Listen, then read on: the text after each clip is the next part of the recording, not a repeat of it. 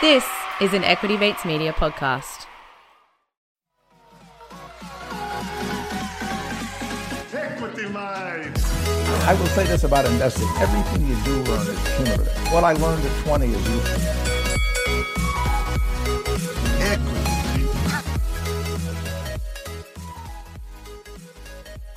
Equity Mates, episode 22. Excited to be here as always. This is a podcast about breaking down the world of investing to make it easy and accessible for you guys.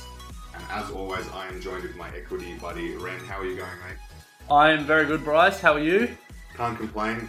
As always, Saturday morning here in Sydney. You're down in Melbourne. I think you have great weather down there. Yeah, beautiful and sunny down here. Nothing better than to be sitting inside and recording a podcast. I know, how exciting. Likewise, beautiful sun shining and we're having a great time. So, this week we are going to be bringing another expert investor in our interview series. And this one's got a bit of a different flavour. Do you want to give us a bit of a rundown of who he is? Yeah, definitely. So this week we interviewed Michael D. Now, this is only the first part of a two-part interview. Michael has started his own fund, Harvesting Funds Management, and also runs the website pythagorasinvesting.com. Now, the reason we were interested in speaking to Michael is his theories are a little bit different to what you'd find in the mainstream and what you'd hear from most of the interviews that we've done so far. He looks at volatility, which is something that we'll go over in the interview, and he looks at that as a predictor for market events. He successfully picked the global financial crisis and actually started his funds management business just as the global economy was melting down, and he managed to get a lot of companies at bargain prices. This is an interesting one for us. There are some things that we hadn't heard before. He has some very interesting views on China, on value investing, on volatility and predicting market events. But I guess, part of this podcast is to be exposed to ideas that we hadn't heard of before and hadn't really thought about. And this interview definitely gave us a lot to think about. Yeah, it was good. I really enjoyed it. And he speaks in a way that is very easy to understand as well, and definitely, the first half of the interview has got a lot of basic stuff in there for those listeners out there who have just joined us and are starting their investing journey. And then I think, as you mentioned, Ren, we'll split this into two parts, and then the later half goes into a bit more detail. So, we're excited to bring it to you. We just want to plug as well that if you haven't already sign up to our weekly Equity Mates Thought Starters email. You can do that on our website, equitymates.com, or find us through our Facebook page, just Equity Mates Investing Podcast. Each week we'll send out an email with 5 interesting links that we've found during the week to help you get an idea of where we look for information and what we sort of use to find stock picks and also just keep up to date with markets and trends. So get on board, equitymates.com, and sign up. And as always, you can find us on YouTube as well. Yeah, and to give everyone a bit of an idea of what they can look forward to if they sign up to Thought Starters, This week we have a content from a rival podcast. So it's good if we're going to one of our rivals. But it's a checklist that they use when they're looking at stocks. So some really easy to read practical advice that will help you pick good stocks that you can hold for a long time. And then also we've got an interesting article about how Germany's trying to fix Facebook. So that's Facebook. I won't go into it anymore, but interesting. That obviously has big implications if anyone owns or uses these tech companies. Nice.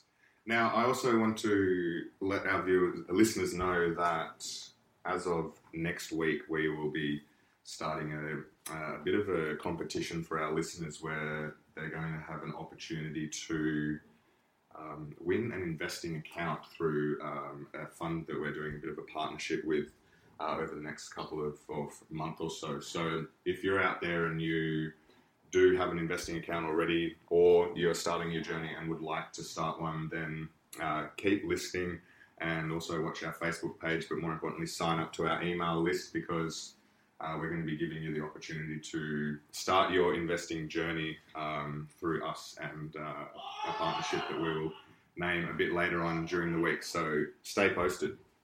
Yeah, very exciting. Our first and hopefully not last chance to win money through Equity Mates. Yes. All right, Ren. Well, without further ado, I guess we should jump into this interview. This is Michael D. And as we said, we will split this across 2 weeks now. We're not going to wait a fortnight. We'll be releasing first one, obviously, this week, and then the next one following Sunday. So you don't have to wait a fortnight. That's it. All right, everyone. Thanks for listening and enjoy the interview. Equity Mate. Michael, here at Equity Mates, we're fascinated with how the people we interview got started in investing. So can you tell our listeners what got you first interested in investing and how you got started? Yeah, sure. In a funny sort of way, it's not a story that's dissimilar to the pair of you. I was in Adelaide, in university in Adelaide, and I had a great mate who we used to talk all of the time about the stock market and investing. And it was in that period just after the 87 crash, and really the markets went nowhere fast for quite a long time after that. And so I learned a lot through him, and your word fascinated is a good one, because that's what I became, quite fascinated. I really got started once I got my first job. For my sins, I did an accounting degree to begin with, and I pretty much went out and did a year's work, what I would call now work experience within an accounting firm. But the best thing it did for me was got a bit of capital under my belt. In those days, I'm pretty sure it's better now, I think I was paid $19,000 for my first year of accounting. And so at that stage, and this was 92, IPOs were really running hot. And there's a thing called the IPO window. Does that make sense to you, that term? Not me, no. No, not really. What does that mean? Okay. Well, let's spend a minute. You know that there are phases in the market where it's running hot and not running hot and running down and running up quite significantly. When the market's running down or in a very uncertain phase, there's a period of time where IPOs just aren't accessible to get into the market, because the investors just say, no, not interested, don't want to take the risk, don't know the company well enough. And that's known as the IPO window being closed. But where you see a rush of initial public offerings, I should have made that clear, IPO, happening, you know that you're either at the bottom or near the bottom, either just before or just after. And so you see this wave of activity. So I hope that makes sense. Yeah, it does. So it's a key indicator of the market turning around. Is that? Yeah. Yes. Look, it's not a direct. It's my observation, I suppose, more than anything, that I always take note of that when there's a flood of IPOs, and you could probably look back over the last 12 months and see this. I think we had something like 150 new floats in the last 12 months, or maybe 15 or 18 months even. But where we were at that time in 92 was exactly there. So Australian Provincial News, Fairfax floated, Woolworths floated not far afterwards.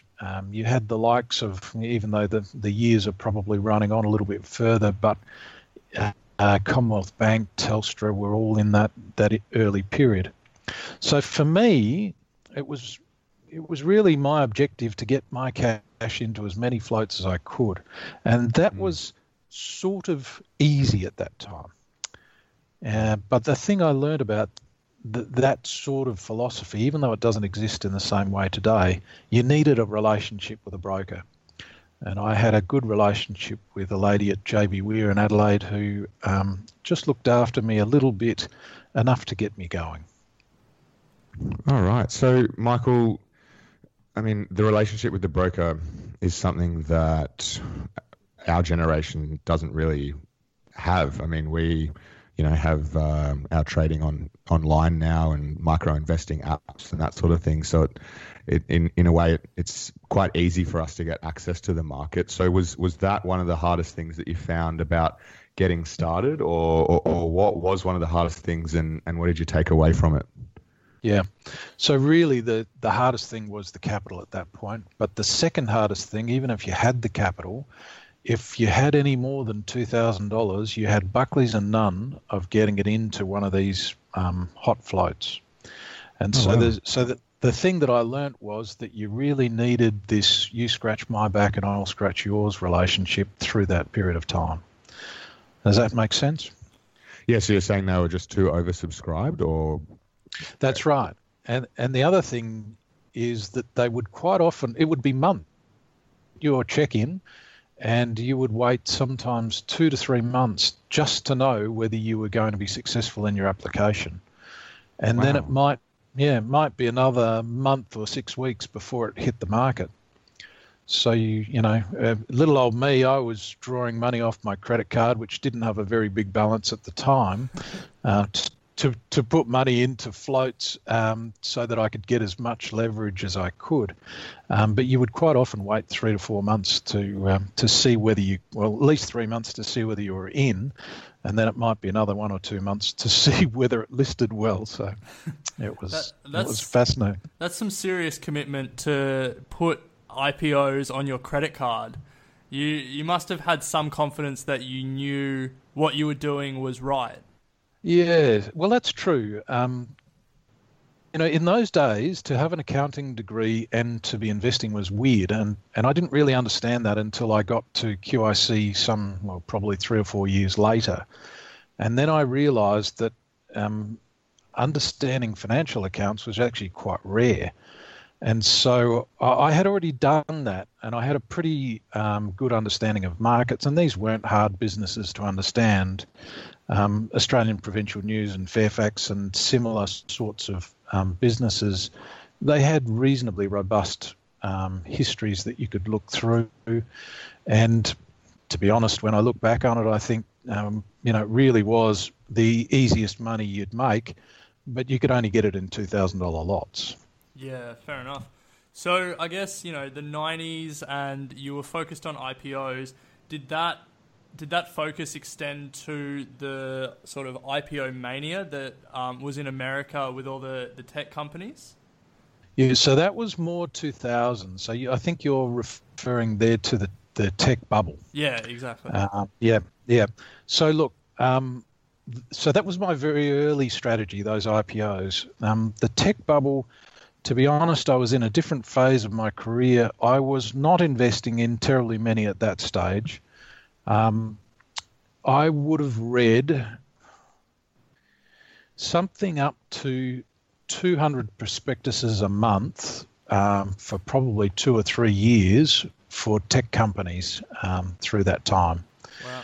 And so I learned to read them very quickly, and I remember sitting on the end of the bed of in the hospital where my second child was born, and just reading through prospectus after prospectus as all the boring stuff was happening. And my wife was sleeping and the baby was, not doing anything terribly exciting. But you learn to read a prospectus from the back to the front, and you learn to really spot the critical information quite quickly. And if you don't, you get caught. So that tech wreck or that tech bubble period, we participated in a select number of those IPOs at a QIC level. This is a fund level. But it became increasingly obvious to us once we started to get into crazy sales multiples that we were heading into troubled territory. And we started to stand against that TMT, the technology media company trend. Took a little while, but we ended up making a lot of money out of not owning them in that respect.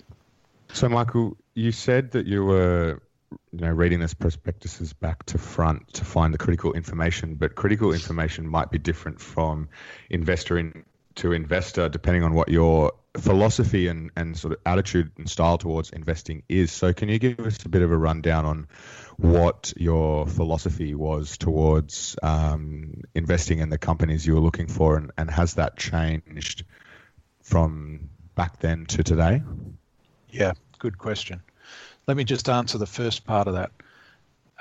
Hidden in the back of any prospectus are the most important details, and they tend to be hidden in the notes to the accounts. So when I say you read them from the back to the front, that's what I mean. You don't read the glossy bit and work your way through. You start from the end and look where they've hidden the bodies, and that's what that was. That's exactly fine what I print. used to do. Yeah, it literally is. And look, I can remember there were even statutory sets of accounts which you actually had to go further to get a hold of, where the best information was always buried in those. So anyway, look, my investment philosophy pre-GFC, I was a long-term investor. I had a belief in putting stock in the bottom drawer, and we made a lot of money over a long period of time, even though the industry was changing with the invention of asset consultants who were more focused on the shorter and shorter term. Post-GFC, my philosophy changed entirely. I really don't believe that you can be a responsible investor and not understand geopolitical events, because you can't make money long-term without understanding the geopolitical. Further to that, I simply don't trust the fragility of our economic system post the GFC. So you think the GFC has drastically changed? No, well, obviously not only the way you invest, but the financial markets. It sounds like forever. Yes, I absolutely believe that. And even though we're probably not going to have a lot of time to talk about it today, that's rooted in China and the way China invested and the way they actually took a position, particularly over America, and the way they've asserted themselves around the world in foreign exchange markets particularly, and bond markets that you can easily read about. Wow. Guys, okay. Yeah.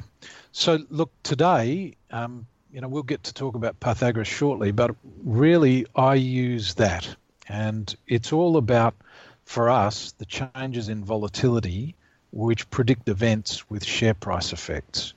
And what we do is therefore trade ahead of those predictions. I no longer read annual reports. I wouldn't have read a prospectus in years. I don't read broker research. I don't, to be honest, even worry about the geopolitical or the company specifics. I just follow the recommendations that come out of Pythagoras. Further to that, just to add a little bit more, I'm not an emotional investor, and I really don't believe you can succeed if you're an emotional investor. I've always been particularly good at not regretting any decision that I make and just living with the consequence, because in all parts of your life, I'm sure you would do the same. You take the information you've got at the point in time, you make your assessment, and you make your move. And if you made a poor decision because of a piece of information, well, you change your mind and you move on. So I guess that's a good lead into talking about Pythagoras, which you founded and you're the CEO of. So can you explain to our listeners what you're doing at Pythagoras and how it may differ from other investing advice services out there? Yeah, sure. I'm just going to take a step backwards and give you more perspective on the industry. You see, the stock market is analysed by events, and you guys have got an interest in this, so I'll just spend a minute. When analysis occurs, it causes people to trade. And what our competitors, or what the competitors in the advice market do, is take a known piece of information, so an acquisition or a downgrade or a CEO resigning or a CFO being added. They take that data, they recut it, and they offer it back to the investors in the hope that the investors can profit from it. But the problem with that is the information's already known to the entire market. And what that means is it's too late because everybody's doing the same thing. And this is what I call the investor's dilemma, because they tend to be, particularly retail investors, the last to know. So that's what the traditional investor does. What we do is analyse the market through maths, through volatility, because what we've proven and shown is that market-sensitive events are predictable via changes in volatility. And therefore, we can predict share price behaviour and we can buy and sell ahead of the market. Now, just to further underline that, just to make the point, traditional analysis, what happens is these analysts, call them in broking firms, but it doesn't matter where they are, they're not looking at company XYZ until something happens. And when something happens, they dust off the file, and that's literally the truth, and they will sharpen their pencil, work out what they think it means, and then they will write research, and then they'll talk to their clients. And as I say, the problem with that is it's too late. Everybody already knows. So the Pythagoras system is to constantly take price, and it makes those mathematical analyses and creates its volatility, and as I say, predict the event, and we buy and sell ahead of any event. Now, you might say, okay, that sounds good, but what does it mean in practice? So here's a couple of numbers. If you take dividends out over the last 10 years, the market averaged a return of 3% per annum. Now, most fund managers produce plus or minus 1% over or below that. If you used all of the Pythagoras recommendations, you would have made 30%. Wow. Yeah. Wow. So what it's doing is see, I've designed all of this with the retail investor in mind, but it surprised me how quickly the institutions have become quite interested. It takes away the complex analysis. It's looking while nobody else is looking, and it means that the investor doesn't have to be market savvy and keep abreast of the market, and you don't have to read all of those annual reports. So what we're doing is we're giving a better return for less time. So in a lot of ways, we're selling lifestyle. Many of us have those stubborn pounds that seem impossible to lose, no matter how good we eat or how hard we work out. My solution is PlushCare. PlushCare is a leading telehealth provider with doctors who are there for you day and night to partner with you in your weight loss journey. They can prescribe FDA-approved weight loss medications like Wegovy and Zepbound for those who qualify. Plus, they accept most insurance plans. To get started, visit plushcare.com/weightloss. That's plushcare.com/weightloss. When you make decisions for your company, you look for the no-brainers. If you have a lot of mailing to do, Stamps.com is the ultimate no-brainer. Use the Stamps.com mobile app to mail everything you need to keep your business running with up to 89% off USPS and UPS. Make the same no-brainer decision as over 1 million other businesses with Stamps.com. Use code PROGRAM for a special offer. That's Stamps.com, code PROGRAM. So can I just ask about the mechanism that leads to this correlation between volatility and then an event? So when you when you break down what volatility is, it's just a lot of people trading and a variation on the sort of price that buyers will accept and that sellers will sell for. How is that what's the mechanism that leads to an event? Or is it something where there's like insider trading and so you're using that as a tell and then you know that an event's coming? Yeah, good question. Now, I use the word volatility because it means a lot to me, but I'm aware that it's a term that's not very well understood broadly. So what you've described is the general understanding of volatility. So I'm in error. I should have put that up front. What we calculate is a proprietary volatility, and what we're looking at is the mechanism. The mechanism we're looking at is when that changes. So when volatility is traveling in a particular fashion, it has meaning when it changes. Now, you would have worked out by now that when volatility, or let's call it changeability in your world, rises, then prices fall. Would you agree? Oh, well, look, to be honest, I'm still not 100% sure what you mean by changeability. Well, if you think of volatility, people typically think of it as the changeability of a price. Yeah. So, okay, so that's what they think of volatile. Something's volatile, it changes a lot. Yeah. The way we use volatility is quite different from that normal everyday use of the word volatility. Does that help? Yeah, I guess so. Yep. So if it's different, I know a lot of this will be proprietary, but is it? So you said you look at a trend, and then when the trend changes, so are you looking at sort of price momentum and then it changes the other way, or are you looking at volume indicators, or what is it that's changing? Yep, it's price. None of this is earnings momentum based or volume based or charting or anything like that. This is actually knowledge that's not been used anywhere in the world. I've done a big search and I've never come across anyone who's doing anything similar. It's really about the mathematical calculation of volatility and then the behavior of that volatility through time. Now, the beauty of that is you don't have to worry about it because we've got 130,000 lines of code that decode. It decodes. Yes, this is taking a long time. It decodes exactly what's going on, and so, you're right. It's commercial in confidence, the underlying, or all of the underlying IP, of course. But if you can just hold that basic thought that when volatility is increasing, then price is falling, it'll start to help you get into your head a little bit more of what we're actually trying to do or what we're actually doing. Okay. So I just want to jump in there, Michael. Sure.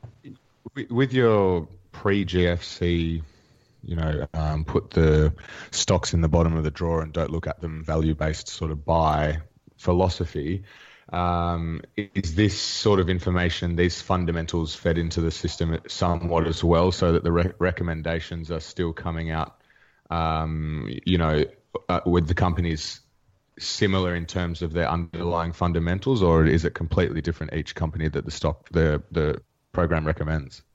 Every stock has its own unique volatility calculation. Every sector has a localization of its unique characterization. But I want to take you back. We're still dealing with predicting events. If you're a fundamental analyst, you're dealing with events.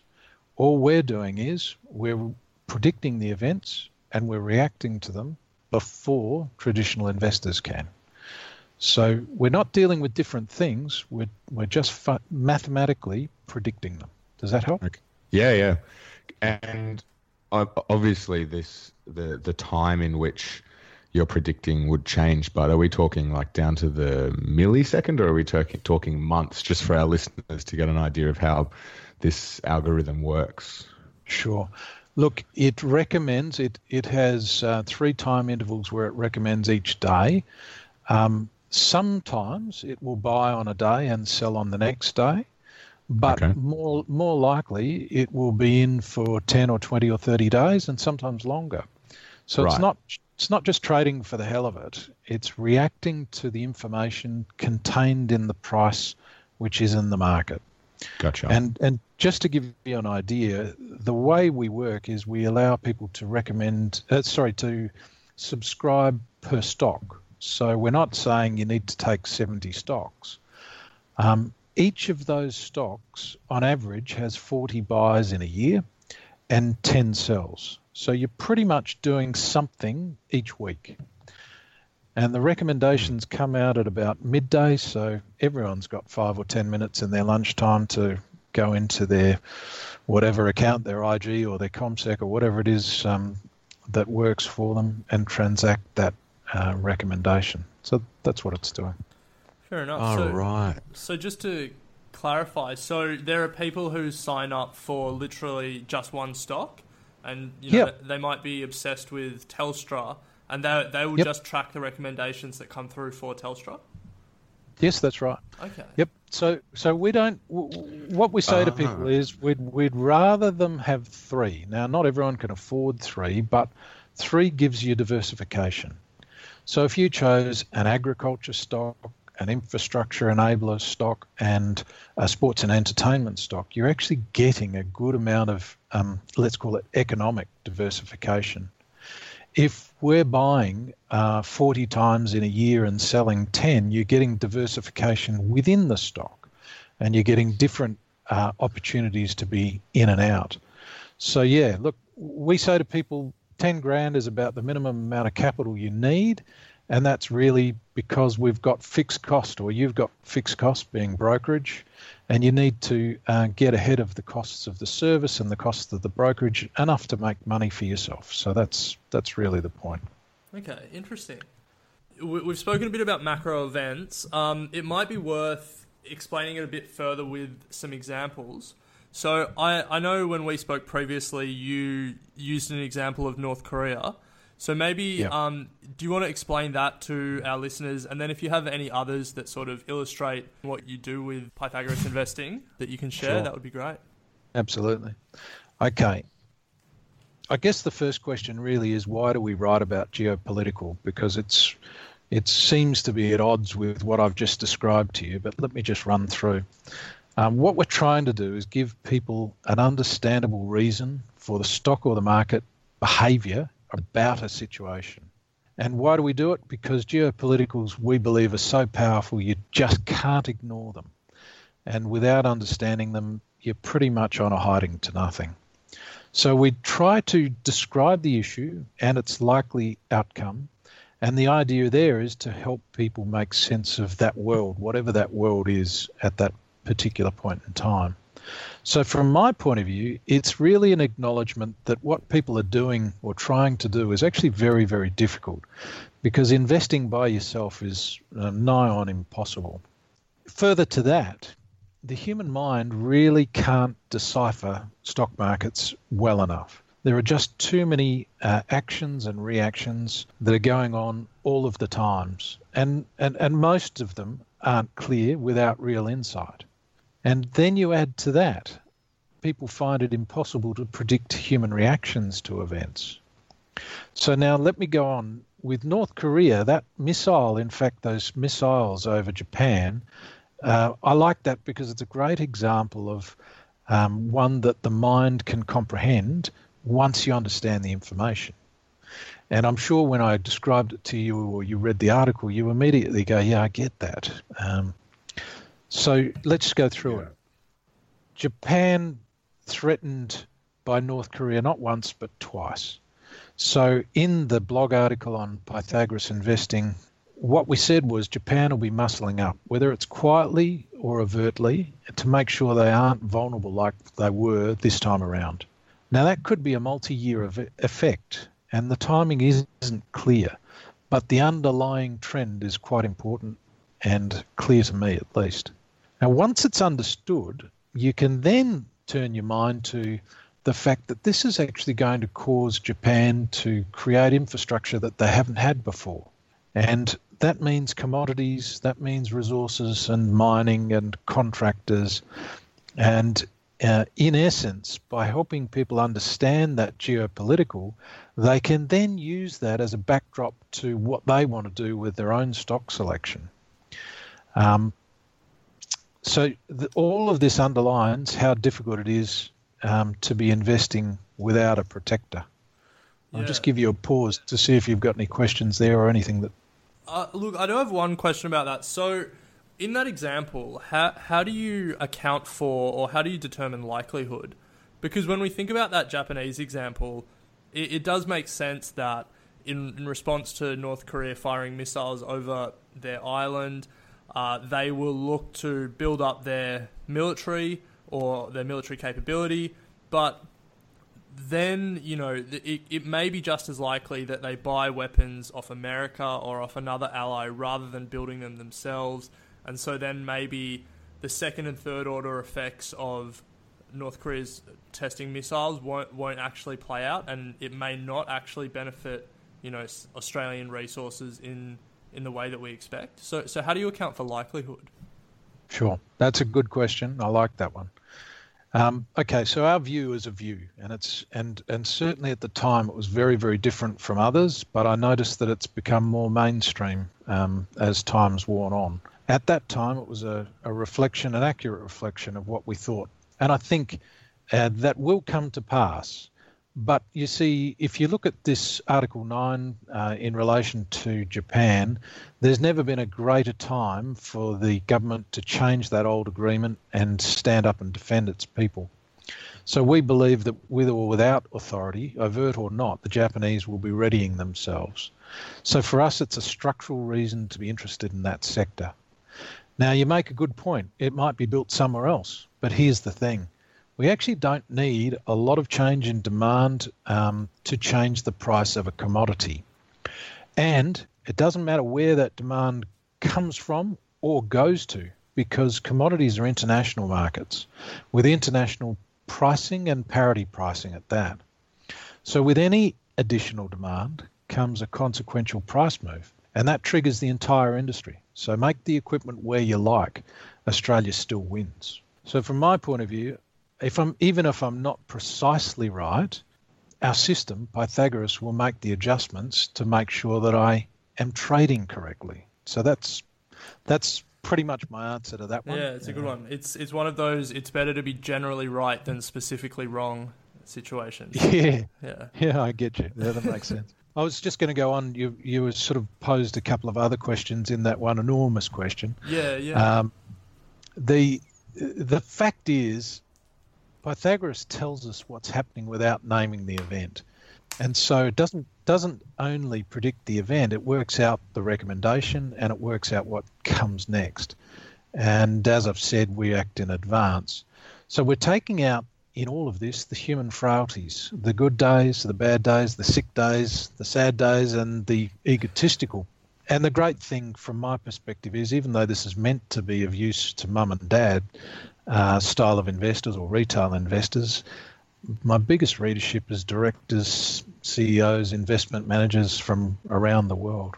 Now, on top of that, you asked about other things that I'm looking at. Yeah.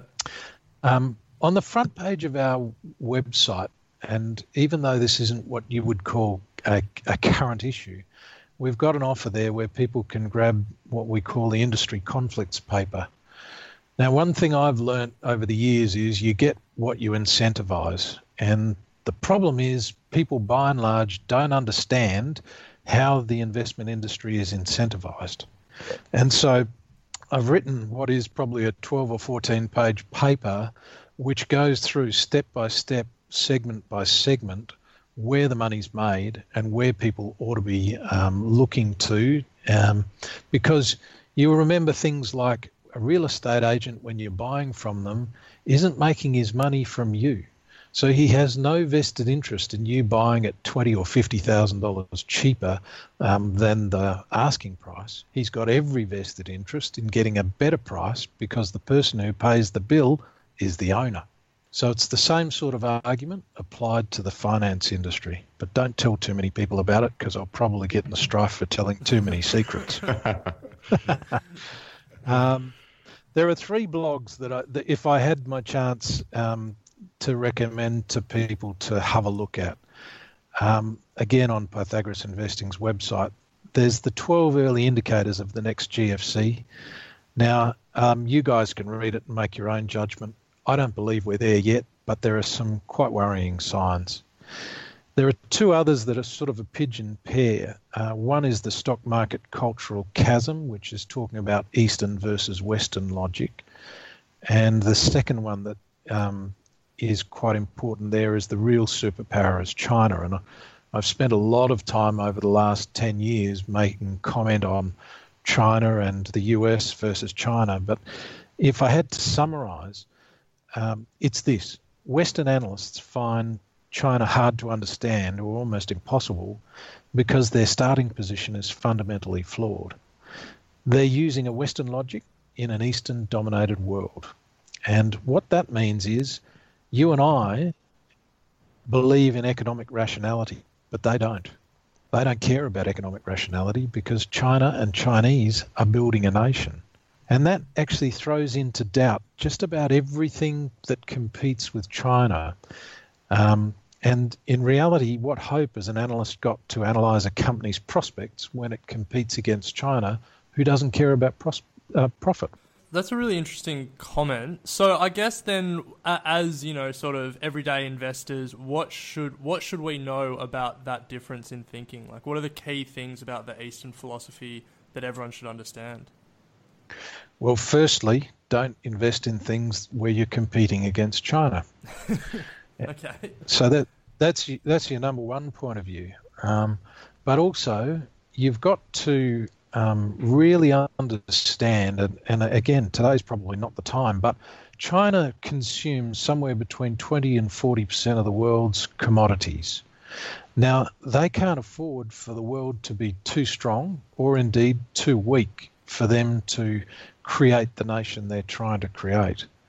So the one thing you can count on is that the Chinese need commodities. So you can use that to guide your investment philosophy if that's of interest to you, because they actually have to have a lot of these commodities and they don't have natural resources of most of them themselves. But be aware, they are very clever people, and that they are very clever at negotiating and renegotiating agreements that you thought might have existed.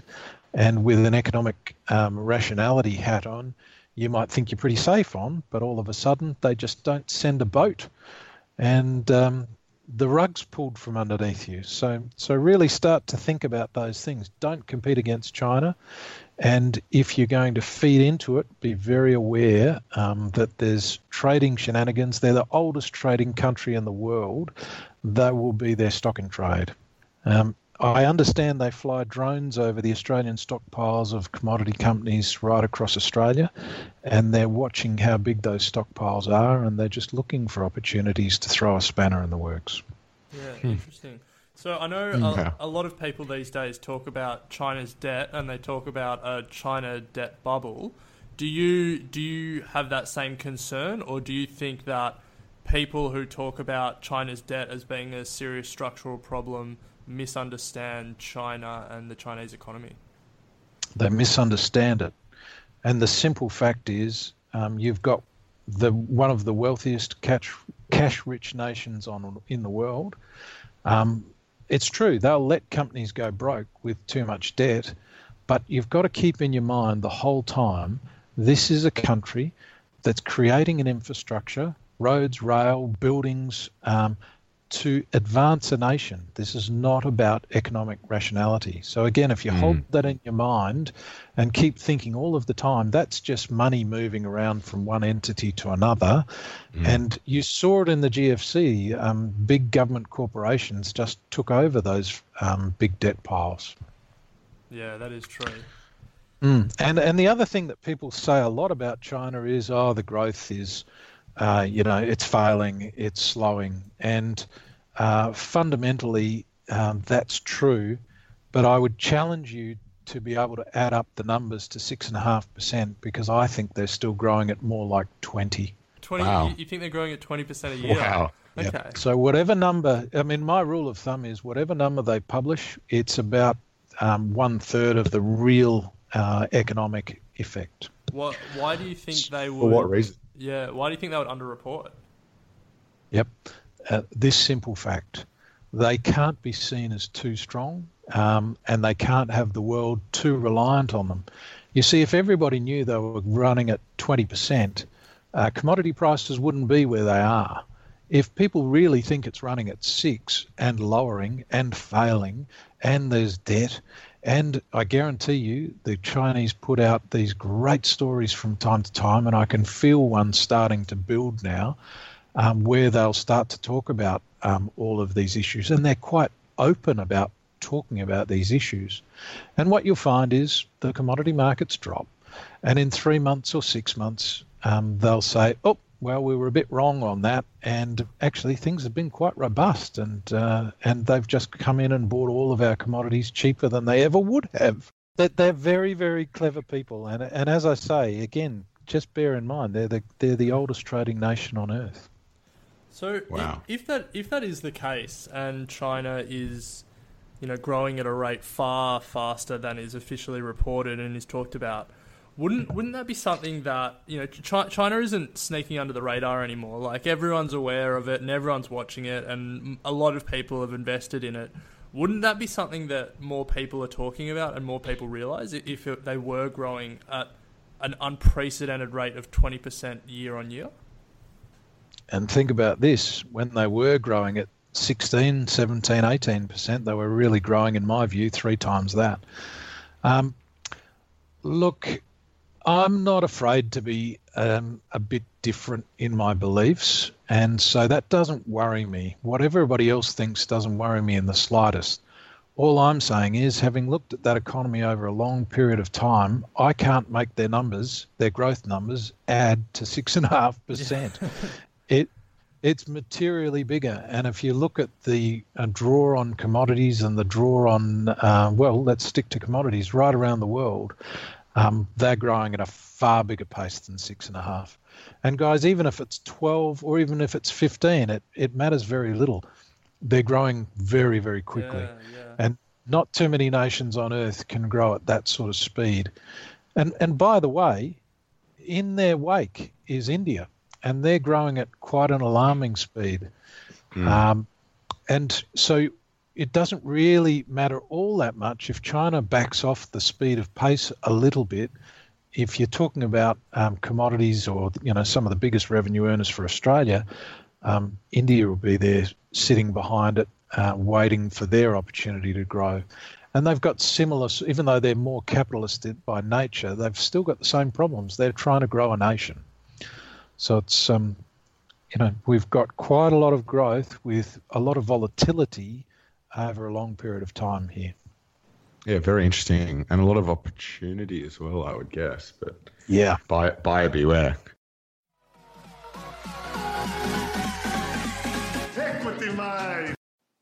All right, so that brings us to the end of the first half of our interview with Michael D. Make sure you tune in next week to hear the second half, where we talk about his experience during the global financial crisis and what he's looking at in markets today. Until then, thank you for listening. Equity Mates and the people appearing in this program may have positions in the companies mentioned. This is general advice only. Please speak to a financial professional to understand how it may pertain to your individual situation.